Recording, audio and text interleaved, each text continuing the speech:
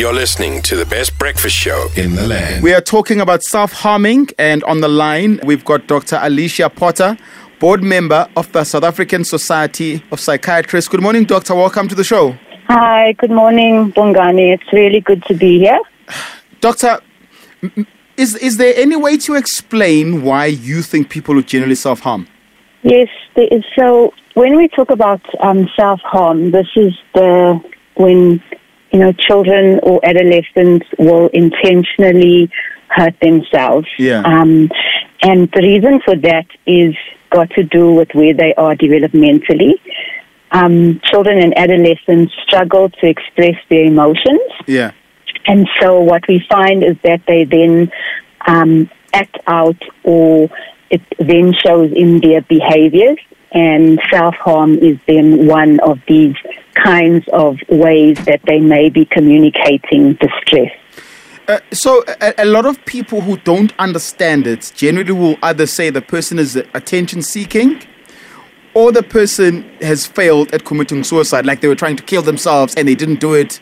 That's why we found them. Is that true? Are the people that are self-harming looking for attention, or are they trying to commit suicide and obviously don't have the courage to take their own life? So I think that's where, I think the difficulty comes in, because that's, what is the thought or the stigma around self-harm. Yeah. But, firstly, with self-harm, it's not always, and particularly with adolescents, it's not always that they want to commit suicide, because you can get what we call non-suicidal self-injury. So the intent was not that they want to commit suicide. The intent was that they needed to relieve some inattention. It was a way of relieving some distress or mood symptoms, or relieving anxiety symptoms, or even just wanting to feel something because they're struggling with their emotions. With regards to the idea that it is attention-seeking, the way I kind of think about it is that if somebody has to harm themselves to get attention, that in itself is a cause for concern, because that means that they're not able to regulate themselves, or there's something, that is a bigger problem than just looking for attention. That is what we would call a maladaptive way, or a problematic way of dealing with how you're feeling. So even if that was so, it's not okay. Doctor, let's talk about the signs. As a parent to a teenager, what are some of the signs I need to look out for? I mean, with self-harm, it's very, it's physical. So you would then see, so firstly, usually with adolescents, they want to conceal. So, I would red flag a child who wants to wear long clothing on a very hot day, or they don't want to participate in sport, or, a big one for girls is swimming, so they start avoiding these activities. They may begin to isolate, but also you might actually see visible scars either on their wrists and oftentimes on their thighs and places where, things are not seen. So you might see scars, or you might even see, burn marks or bite marks, or, scars from cutting. So oftentimes it's quite evident. But also sometimes we need to look for those behaviors that are attempting to conceal the self-harm.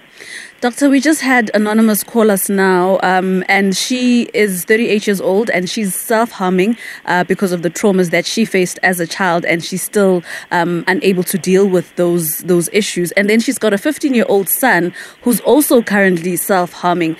How do you assist such a household that's going through that? I think that those members of the household, or your anonymous caller, definitely would need to go and seek help, because I think they would need an assessment to see if there's any underlying, mental health problems like anxiety, depression, and they may benefit from counseling. with self-harm, we don't always necessarily need medication, but we may need to learn how to be able to regulate our emotions using certain skills that we can actually then be taught. So, if there is self-harm and it's now being perpetuated within the family, I definitely think that a assessment and to seek help is very important. Speaking of an assessment, so I'm listening to you right now. We've literally got a minute before we have to go to news. And I know that my daughter maybe is cutting themselves or my son is cutting themselves. Do I approach them and ask them about it first, or do I seek help and bring a professional so we can confront the child together? Because I can't imagine that this being easy to speak to your child, because you yourself as a parent are scared of what they are going to tell you when you ask them.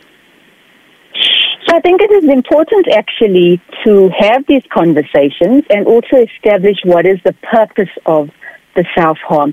You say oftentimes there's a lot of, helplessness, and there's a lot of drama around the self-harm, and everybody's panicking. Not drama, sorry, more panic. Yeah. And so, we don't then get to establish what is the purpose of the self-harm. Obviously, it then becomes a lot more serious if there's an intent and the purpose is there's suicidal intent.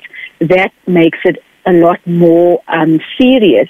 But at the same time, if it's because there's distress or there's an underlying depression or anxiety or moods that, are very overwhelming, I think it's important to sit down and have a conversation.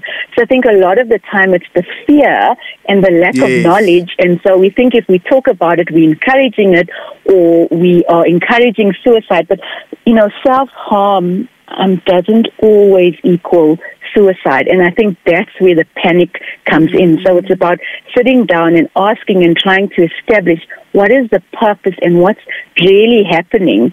And oftentimes you may be able to then see where do we begin to get help before kind of just taking them off to see a professional. Sometimes adolescents particularly appreciate being spoken to rather than just you calling somebody else to try and navigate through the conversation. To try to navigate through the conversation, but also where they are from a developmental point of view.